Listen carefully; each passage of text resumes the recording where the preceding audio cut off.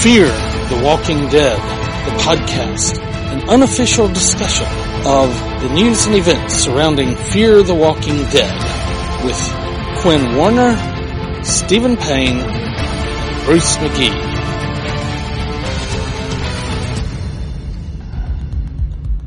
I'm Bruce McGee. And I'm Steve Payne. And this is Fear the Walking Dead podcast, episode 11. And I think the title of this week's episode was Captive. Is that right? Mm-hmm. I think so. And this is the episode where they go and rescue their people. So how'd you like just your overall feel for the episode?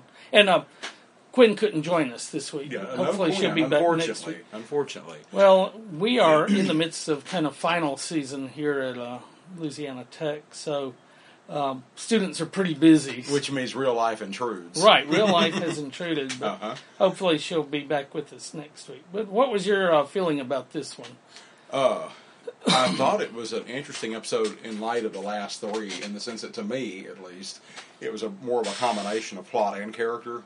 Mm-hmm. Does that make sense? I mean, it wasn't all plot-driven, it wasn't all character-driven. That's true. It wasn't action beginning to end, and it wasn't just people sitting around. Daniel was semi-torturing that, or he was treating the wound of that kid. Mm-hmm. What was the kid's name? Was it Reed? No. Or Reese? No. Or was that his real name, the actor's name, maybe?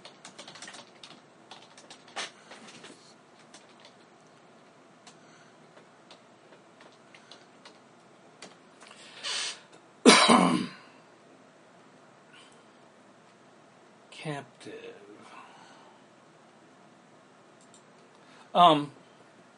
So anyway, he's the brother of Connor. Right. And being that, they know that Connor will want him back. Mm-hmm. So they're trying to keep him alive so they'll have a hostage to negotiate with. But the kid keeps stirring the pot. Mm-hmm. He recognizes that Chris is kind of the weakling, as does Salazar. Right. He's like, you get out of there, you don't talk to him, you don't engage, and he cannot keep himself from doing it. Mm-hmm. It's almost like a compulsion in a way. Yeah, and why do you think he shot him? I think he shot him because the guy was getting too much under his skin. That's and what I exposing his vulnerability. I mean, he kept saying he was about to turn, but he didn't seem near to death to me. No. Not until he is actually dead. Right. It accelerates the process. Well, and then he shot him in the face, but forgot to take out the brain, which worked out luckily for the crew. Right. This is one of those plot things where, DIY zombie. in order to make the plot work right, we've got to have somebody to trade with them. Mm-hmm. They put a hood over the head. Horse, in effect. Yeah, and the horse actually started eating them. So. It was a hungry horse. I was really struck by, because I'm reading another post-apocalyptic novel right now, and so I was really struck by the fact of the way that the screenwriters build up this post-apocalyptic society with all these warring factions and warring, what amount to tribes, right? Right. And I'm reading this real classic science fiction novel for listeners. If they haven't read this thing, they should, and if they've read it, they'll recognize the name of it I'm about to mention. But it's called A Canticle for Leibowitz. Oh yeah, I've heard of that one. I hadn't read it. This is a second or third time. It's been many, many years since I've read it, but it's set about roughly 1,200 to 1,500 years after the bombs. Right. You see, so it's in effect, it's proposing that civilization goes through these cyclical sorts of periods of, rise, fall, rise, fall, rise, and fall. Well, and to me, that's a specifically Western thing, because there are a lot of civilizations that rose 10,000 years ago, and one civilization would bow out, but another one would take over. When Egypt fell, it was Alexander the Great that took over, and he built a great library in a city named Alexandria, and it kept on being civilized. And when Rome fell, that was because the barbarians were coming in, and Rome had lost the... I was going to say, it was being hauled out from within, Yeah, too. hauled out from within, and the barbarians were able to push them over in a way that they couldn't have. The Eastern Roman Empire survived in Constantinople. Yeah, but our ancestors didn't live there. Right. My ancestors lived in what was called the Dark Ages, because civilization fell, and it took hundreds and hundreds of years to rebuild anything resembling the level of civilization they had. In some ways, they've never reclaimed what they lost. I remember when the euro came in, and the head of the euro stood up proudly on the first day and made the announcement, the euro is now alive, and Europe has its first common currency since Rome. A decade on, and the euro isn't looking so great. So maybe we ought to go back to the drachma or whatever. Or the pound, like the Brits are wanting to do. But I mean, really, it seems to be that at least in Western civilizations, there is this ebb and flow of civilizations. And Reed is the name of the... I thought, either Reed or Reese. And his brother is Connor, who apparently a week ago was a cook on a ship. Because we're just adjusting to the apocalypse. And it seemed to me that what he was saying on that ship was, okay, by cooking, and I always cooked for the men. Well, a captain doesn't cook. You pay a cook to do that. So it seemed like, okay, maybe something happened to the captain and the rest of the crew, and he was the last guy surviving. But he doesn't really seem to be badass enough for the zombie apocalypse to me. Did he to you? I mean, he got his arm bitten, so it's either he dies or they chop his arm off, which would be interesting.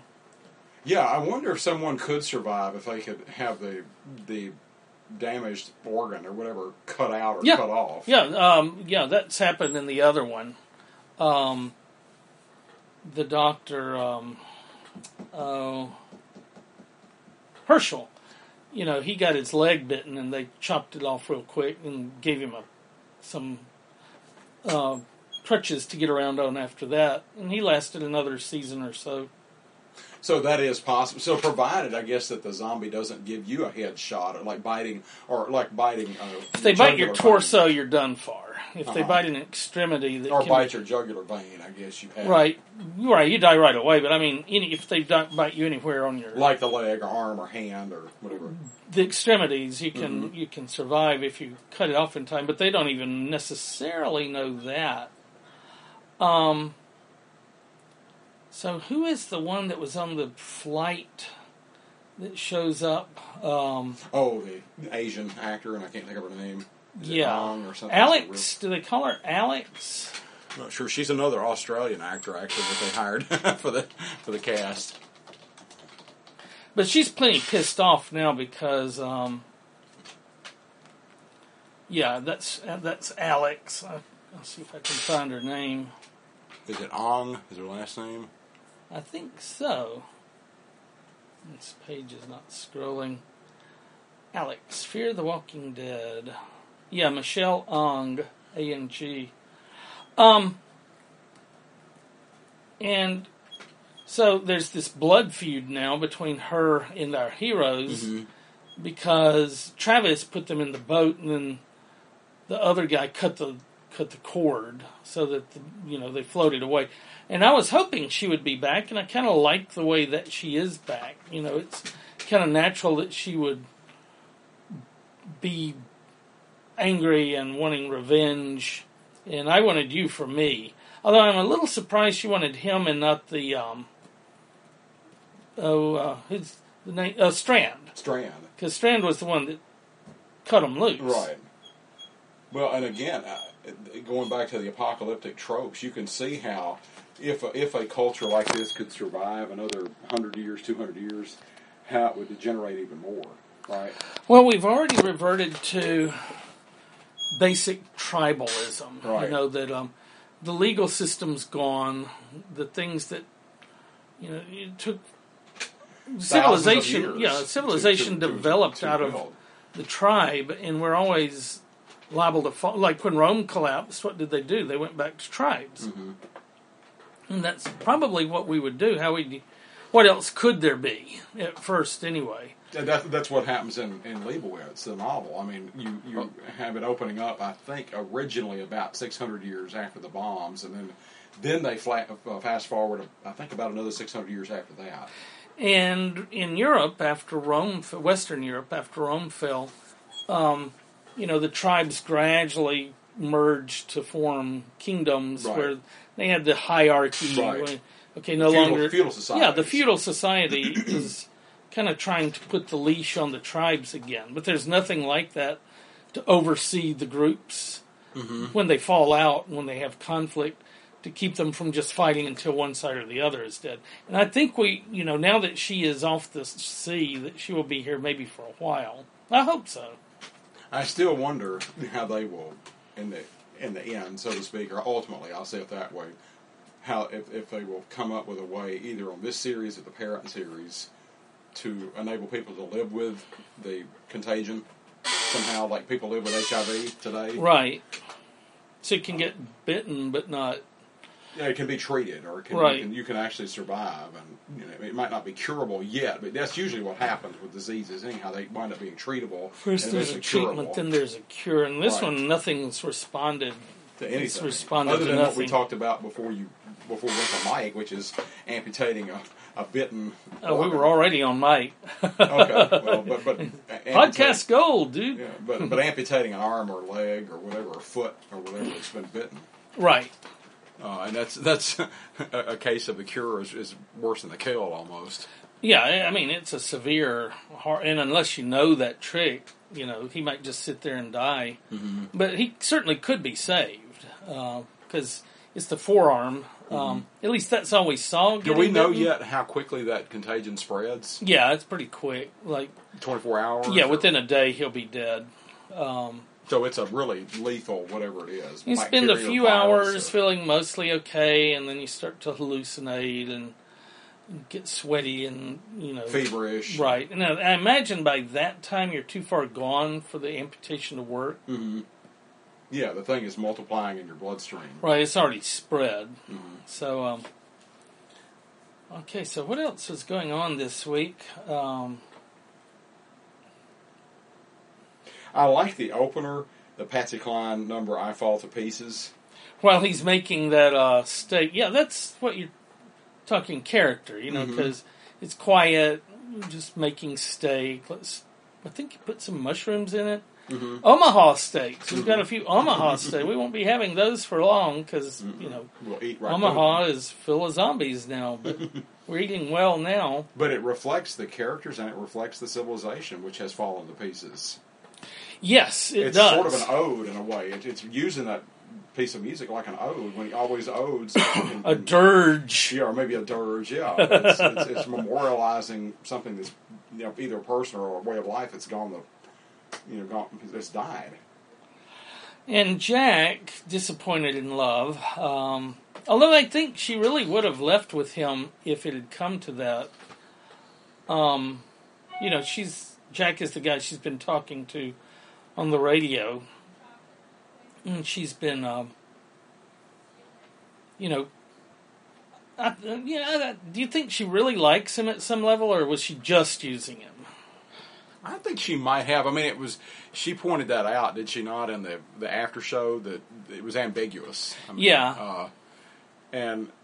Yeah, we got to see the Alicia with the Y in the after show this week. Right. And she's another Australian actor, actually. I kept wanting them to ask her about the 100, but they never ventured into that.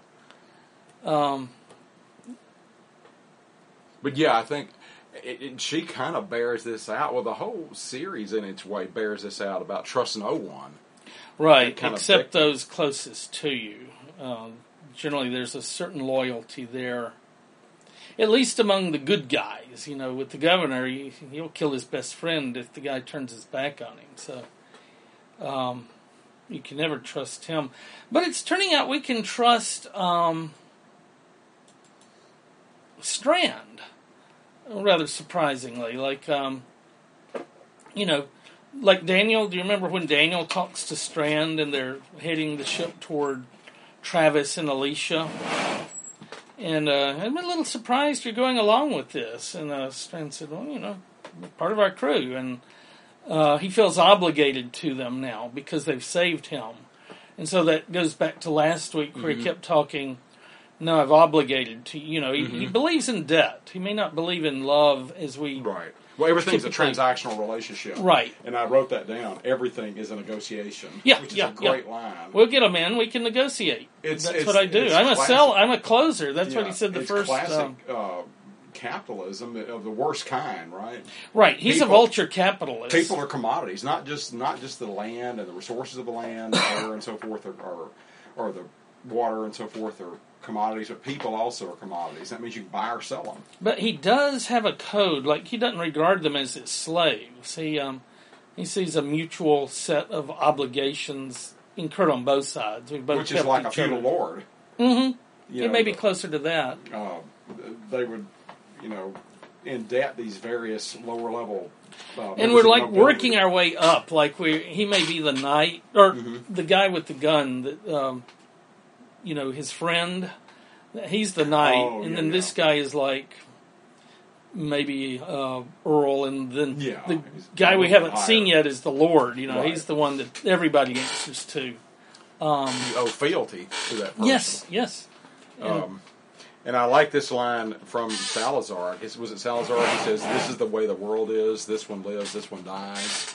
Yeah. It's the sort of the exemplar of fatalism, right? Well, and he's lived through the apocalypse in his own country. I think as Americans we have a certain arrogance that our civilization is so stable. It's hard for us to imagine it coming to an end. I see people online saying, we've got all these limits on our government. If we elect Trump, it'll all be all right. And no government is so great that you can elect somebody that it can't be messed up by somebody who's bad enough. Well, in fact, I'm reminded that this is no apology, or that is to say in the classical sense of a defense of something.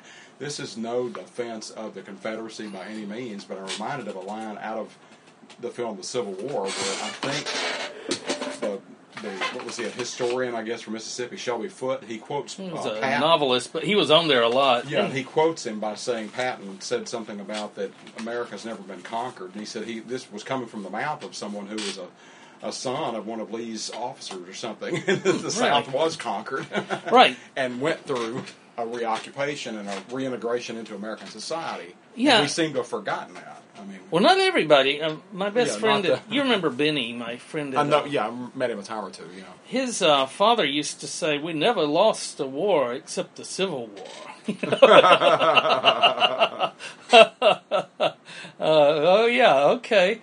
But I know that loyalty that comes with being born of this family, and what does that mean, and making sense of it. And it's a complicated thing, even 150 years on. Absolutely it is. And it's one of those things, again, where this is not to say that we are advocating for the Confederacy, because neither one of us would.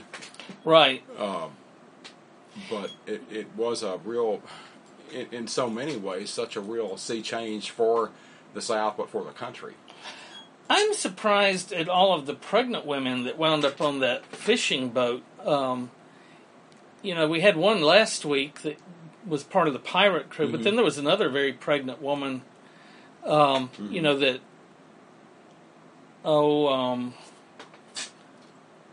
Travis winds locking up when he's escaping. Like, they get in a scuffle, or is it Alicia? Which one locks her in the cell? Now the person escapes me. I think it might have been Alicia down there hunting for her dad, but I could be wrong. It could have been Travis, but it wouldn't be much of a fight between a woman who's that pregnant and a guy. So. And you were waiting to have her, show what she was made of, so to speak, show her mettle. Alicia? Yes, and she did this week. Yeah, and I think she's becoming stronger. And, what do you think about the way the parents, Madison and Travis, keep struggling to be helicopter parents in the apocalypse? How's that going to work? they're acting according to their nature of what they knew in the past. Again, I mean, I Right. go back to that. A new world requires a new ethic.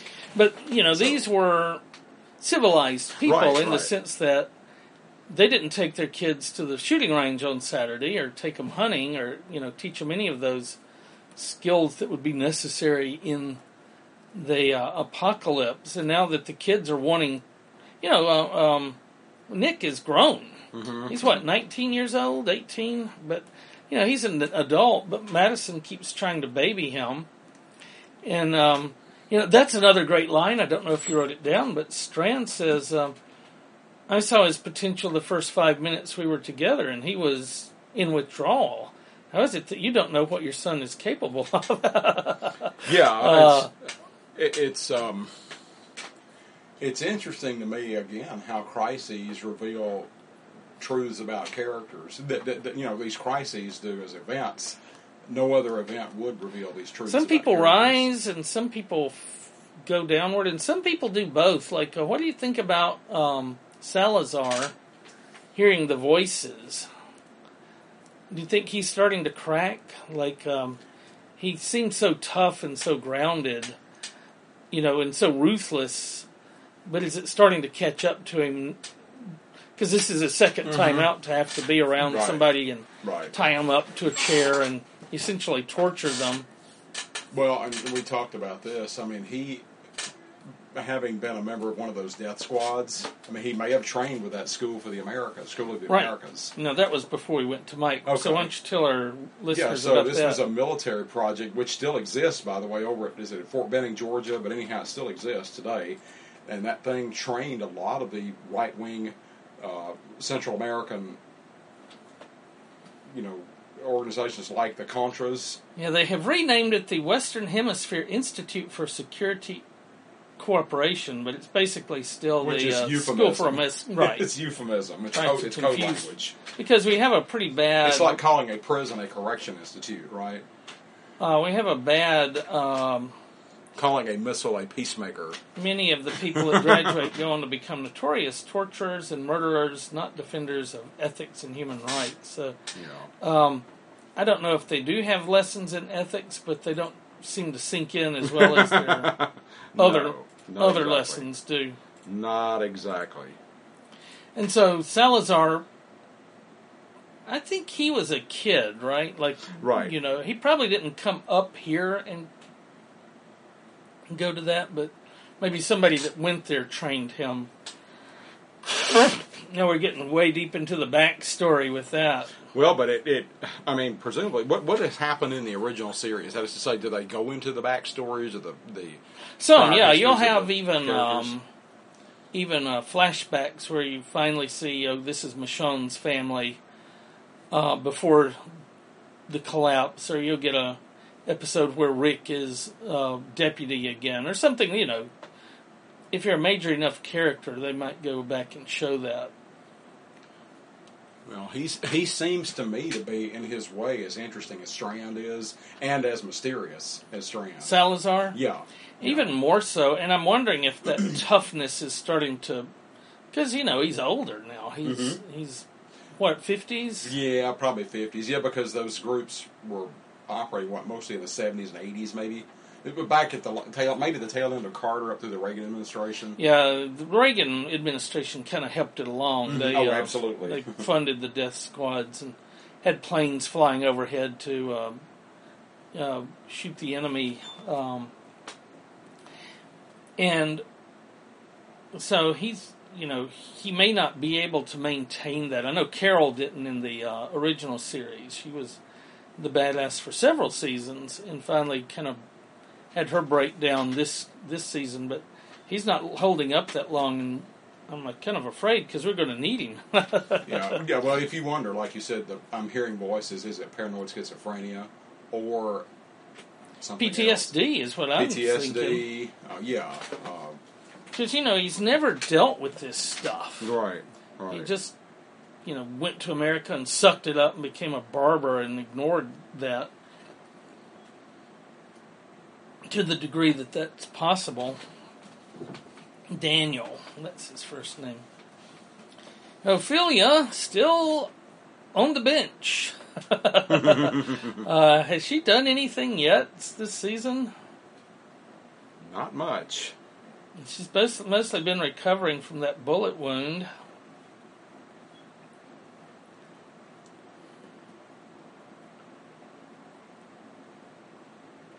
Not much. And again, I want to see more development of Travis's character too. I mean, we got this idea of he was a teacher. He seems to be kind of a handyman of a sort. Right. He's good fixing things. Right, kind of mechanically inclined. And that's what we thought at first was the reason they took him back to the ship. Mm-hmm. But then it turns out they brought him back so Alex could have her way with him, whatever that would have entailed. Mm-hmm. And Alicia, I was worried that, there was going to be something lecherous involved with her because, she's a teenage girl. Let's get her back to the ship. And, but, basically how they old seem to... is her character? She's a high schooler, right? You say between 15 and about 18? Yeah, although the actress is probably Sure. 25. I was thinking early mid-20s, but... Yeah. But they always get somebody older to play kids. Like Buffy was, She was only a little older. She, still looked youthful when she started. Had kind of that teenager look.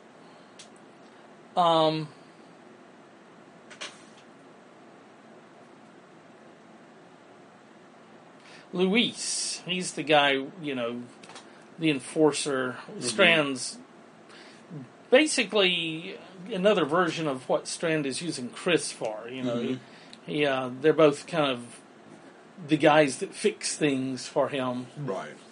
It's rather like it's like a mob family in a way where Yeah. he's got these. He's the Don in effect, or kind of a Don. Or the sub. He's a capo. A capo. Right? Yeah, he's And not the capo de tutti capo. Right. We boss of haven't all met the bosses. Don yet. He's off stage waiting. That for would us be to kind of get there. funny to have the Don down in Mexico someplace. He's the Godfather. Yeah, he's sort of like a drug lord who's become this.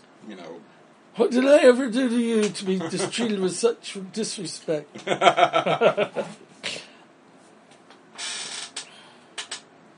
So Alicia's smart. They start training her to look for vessels. Mm-hmm, mm-hmm. And, just after not too many vessels at all, she recognizes her ship. That this is what was the ship's name? The Abigail. The Abigail, The yeah. Abigail, mm-hmm. She said, okay, this one has to be the Abigail, but it's 2 hours too early. And that means they didn't take my family to shore. They just dumped them into the ocean. Mm-hmm.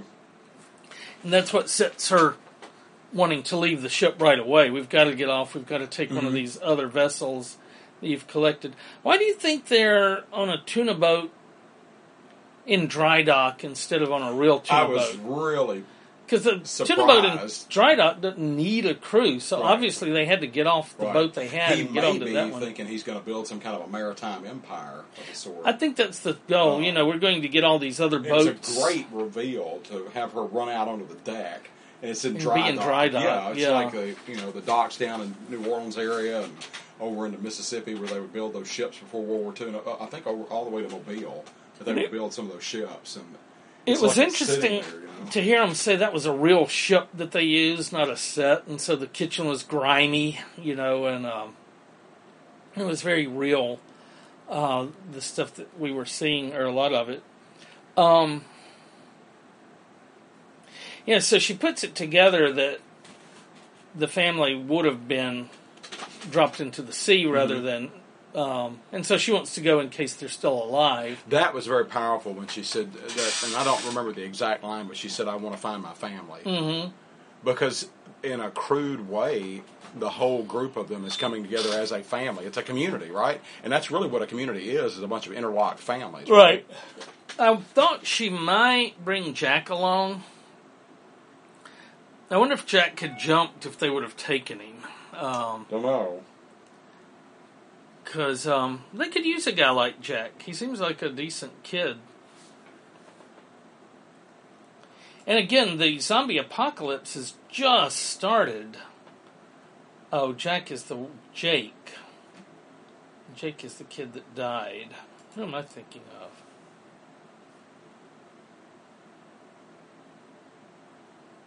Too many J's. No, it is Jack.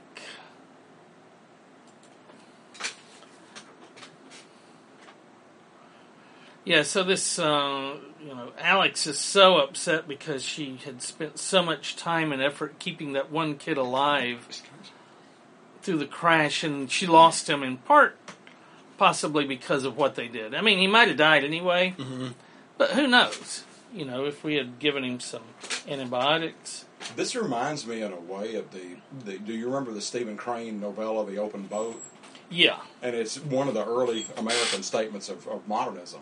Right. And really, it's this idea of human beings set loose in this very hopeless, uncaring, and maybe even hostile it's universe.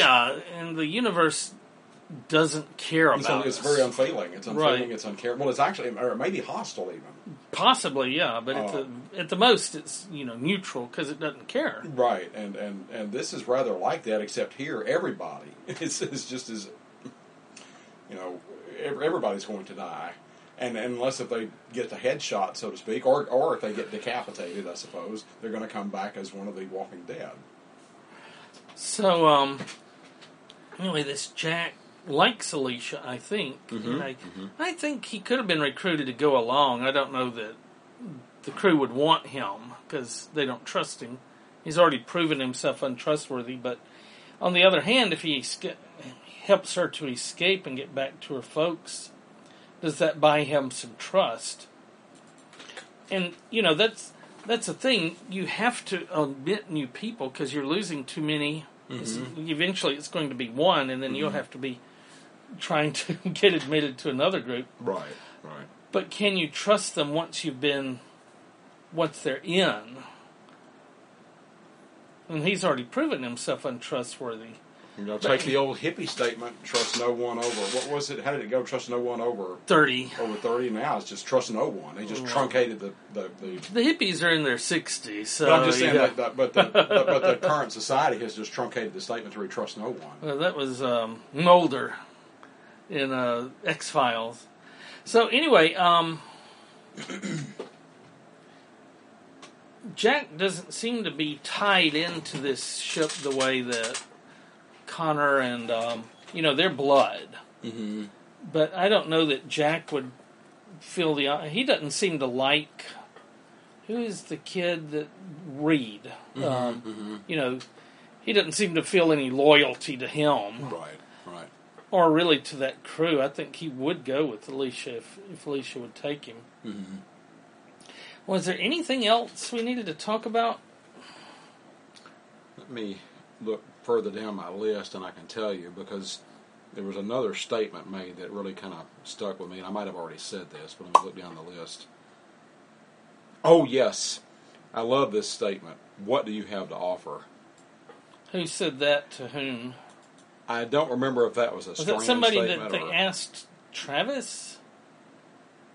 It could have been. But it goes with the idea of everything's a negotiation, right? Well, and no dead weight in the, apocalypse. You can't have people that can't do anything. Right. So Alicia needs to develop some skills. I was struck on the after show, what is it called, Talking Dead or whatever, where they said that the woman that plays Madison's character. Oh, Connor asked that to Alex when they found her floating in that thing. What do you have to offer? Alicia was the actor, the real woman, not the character she's playing. But she says that Madison was actually told ahead of time a little bit about where her character is going. Oh, yeah. She's got a little more backstory than anybody else knows. The rest of them don't. And that might be a smart move on the part of the screenwriters and the directors. It gives them latitude later on. Mm-hmm.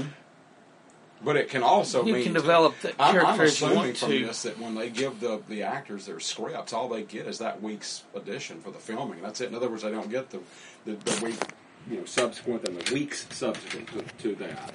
Right. In other words, they get, if we're looking at it like a linear progression, A, B, C, D through Z, they're getting arbitrarily, week D, but they don't get week E. Right. And all they know is everything up through week D, A, B, and C. Well, and given that there's, even with the comic books as a model for the first season, they depart from it, but there's no series for them to stick to or depart from. So they can go take it in any direction they want to. But yeah, they have to work it out. Like, they work out. I guess at some point they said, well, is this ship going to be floating around? Why not dry dock? So I think where's the dry dock supposed to be again? It's down south of San Diego, or no? I would think maybe San Diego, because they had to go back up north to get it. But San Diego's right near the border. Right, isn't it? It's right above Baja California. And so are we going to see the Mexican government next week, or are we going to see gangsters who, have managed to stay together? This makes me wonder, when the Contagion or whatever, the agent, was released, was it released simultaneously across the world? Or did it break out in waves? Was there an attack on the United States first? Or was it, or did it break out in waves and then spread, like a rippling sort of effect? Well, the sub thing of the flight for whatever. The internet series, right? Yeah, that's the way disease spreads nowadays, is through planes. We'll look at 12 Monkeys, the movie, before it morphed into a TV series, and the thing becomes a geometric or logarithmic progression where it starts spreading and spreading and spreading and spreading. It becomes a pandemic. And so-called Patient Zero for the AIDS epidemic. Have you seen news about him? He was a flight attendant who happened to be gay and flying all over the world and had a lot of unprotected sex. So he was kind of like... That's why there were so many gay men with AIDS in our country, whereas in some other countries, it really spread among the hetero population. It was spreading through him. He had it. So he what? Do we now know? Can they trace it actually? Yeah, they've traced it back to this one guy. I can't remember his name, but and early on, nobody had any idea what this thing was. So. Right, it was a mystery. Almost. Right. So they're going back and piecing together why did it spread the way that it did? Well, you put a zombie apocalypse on a plane, and all of a sudden, assuming the plane doesn't crash. When they leave, they're going to spread it. This is a real, and it points up the reality of this threat and of similar threats in the midst of all the unreality. And one of the threats is the fact of these super bugs and super plagues. Yeah, and this one spreads without any real direct contact. Like, everybody in the series already has the virus. It's already spread. By the time they find out it's a thing, it's too late. If they die with their brain intact, they are going to come back as a zombie. So, how quickly did that happen? But at some point it's happened with everybody. But I don't know, south of the border, it seems like Mexico might go a little sooner, but it might go later, especially if it's bioterrorism. Well, and you would think the virus would have some sorts of vulnerabilities, whereas there could be, or people, if not vulnerabilities, at least that people that could be isolated enough they could get away from it. If they were deep underground, if they were at one of the poles, the polar ice caps, or whatever. I mean, I don't know. Or possibly a society organized a little differently. Like, that's why I'm thinking a gang might survive. We've talked before how because they're already sort of wired for that. Yeah, they are wired not to need the system necessarily. Because they're already off the grid, right, so to speak. Like during Katrina, the New Orleans gangs were the only ones distributing food and water. The state government, the local government, the federal government, Red Cross, none of them were actually getting food and water into the people that needed it. But the gangs were. So when civilization collapses, maybe they're ready to... So maybe the narco... terrorists and super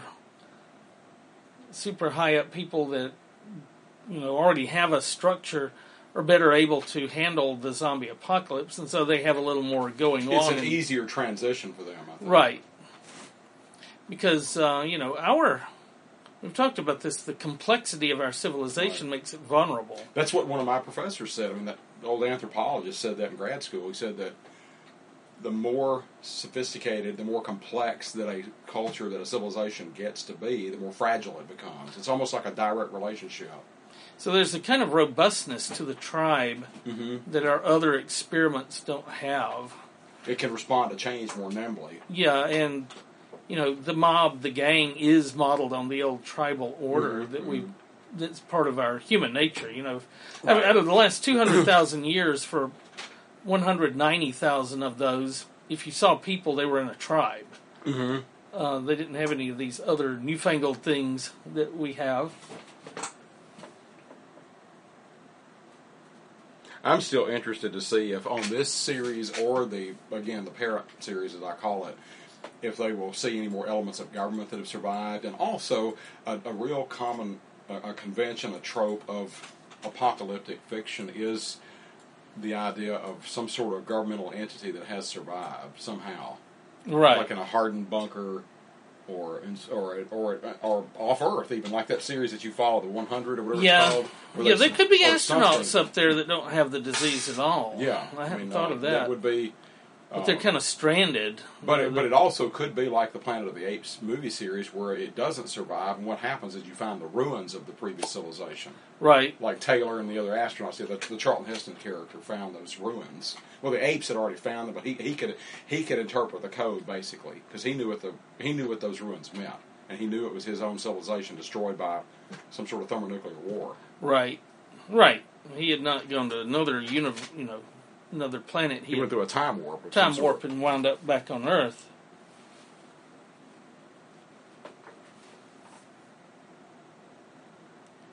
So yeah, I'm interested to see how much of the usual conventions of post-apocalyptic fiction this is going to follow, because it's following. I mean, it really has. Northrop Frye was the Canadian literary theorist and critic, was. As much as I don't agree with him about certain things, I do agree with him that literary works do follow certain forms based on their genres, and you can kind of understand them, and if you fit them into what genre that they follow. Yeah, there's a logic to the genre. Absolutely. Like in horror, at some point, people are going to jump up and run off and do stupid stuff. Even our heroes on the Walking Dead series, they spent the last episode.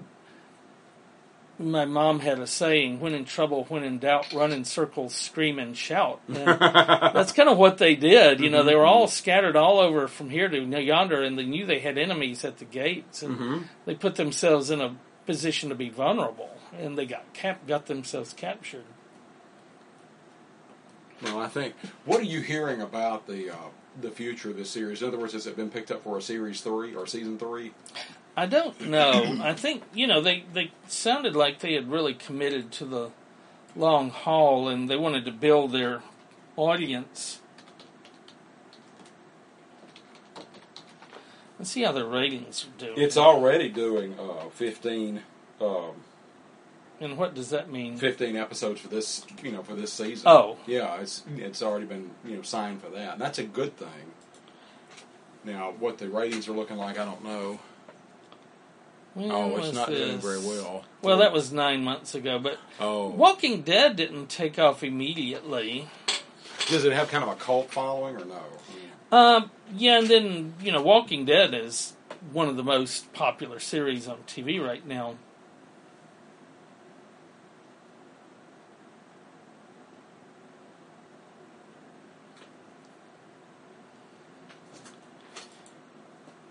They moved the time and were able to increase the increase their viewership by 43%. So they gained 3 million. That's pretty respectable. When was this? September 4th. Oh, that's last year too. I haven't seen much for this year. But they sounded like they wanted it to be a long-term series. The Walking Dead is a cash cow, so let's cash in while we can. I like the series. Was this week? Was there a major metaphor that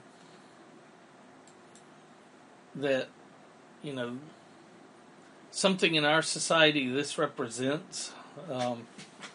I'm trying to think in terms of the title, maybe the idea of captive. Yeah. In what ways are we captives? Right, because in one way or another, they all are captive to their circumstances. Right, and I don't know. And captive to our own human nature, I think. Right. Because the girl wants, Alicia wants to go back. Why? I've got to free my family. And the only real monster this episode was Reed.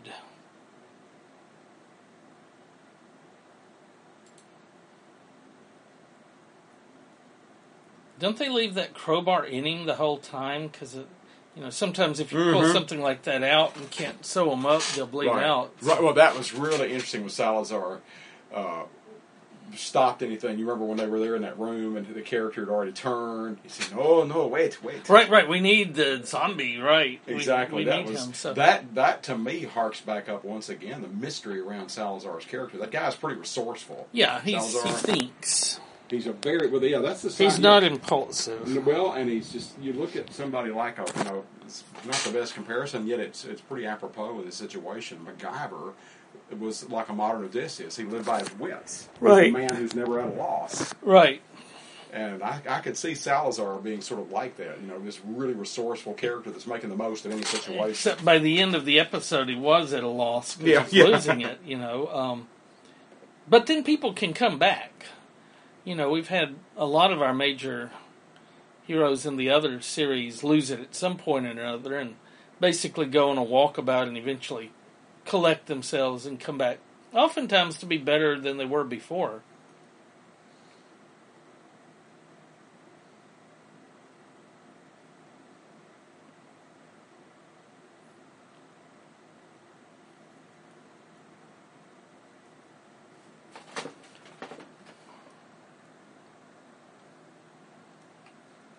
So,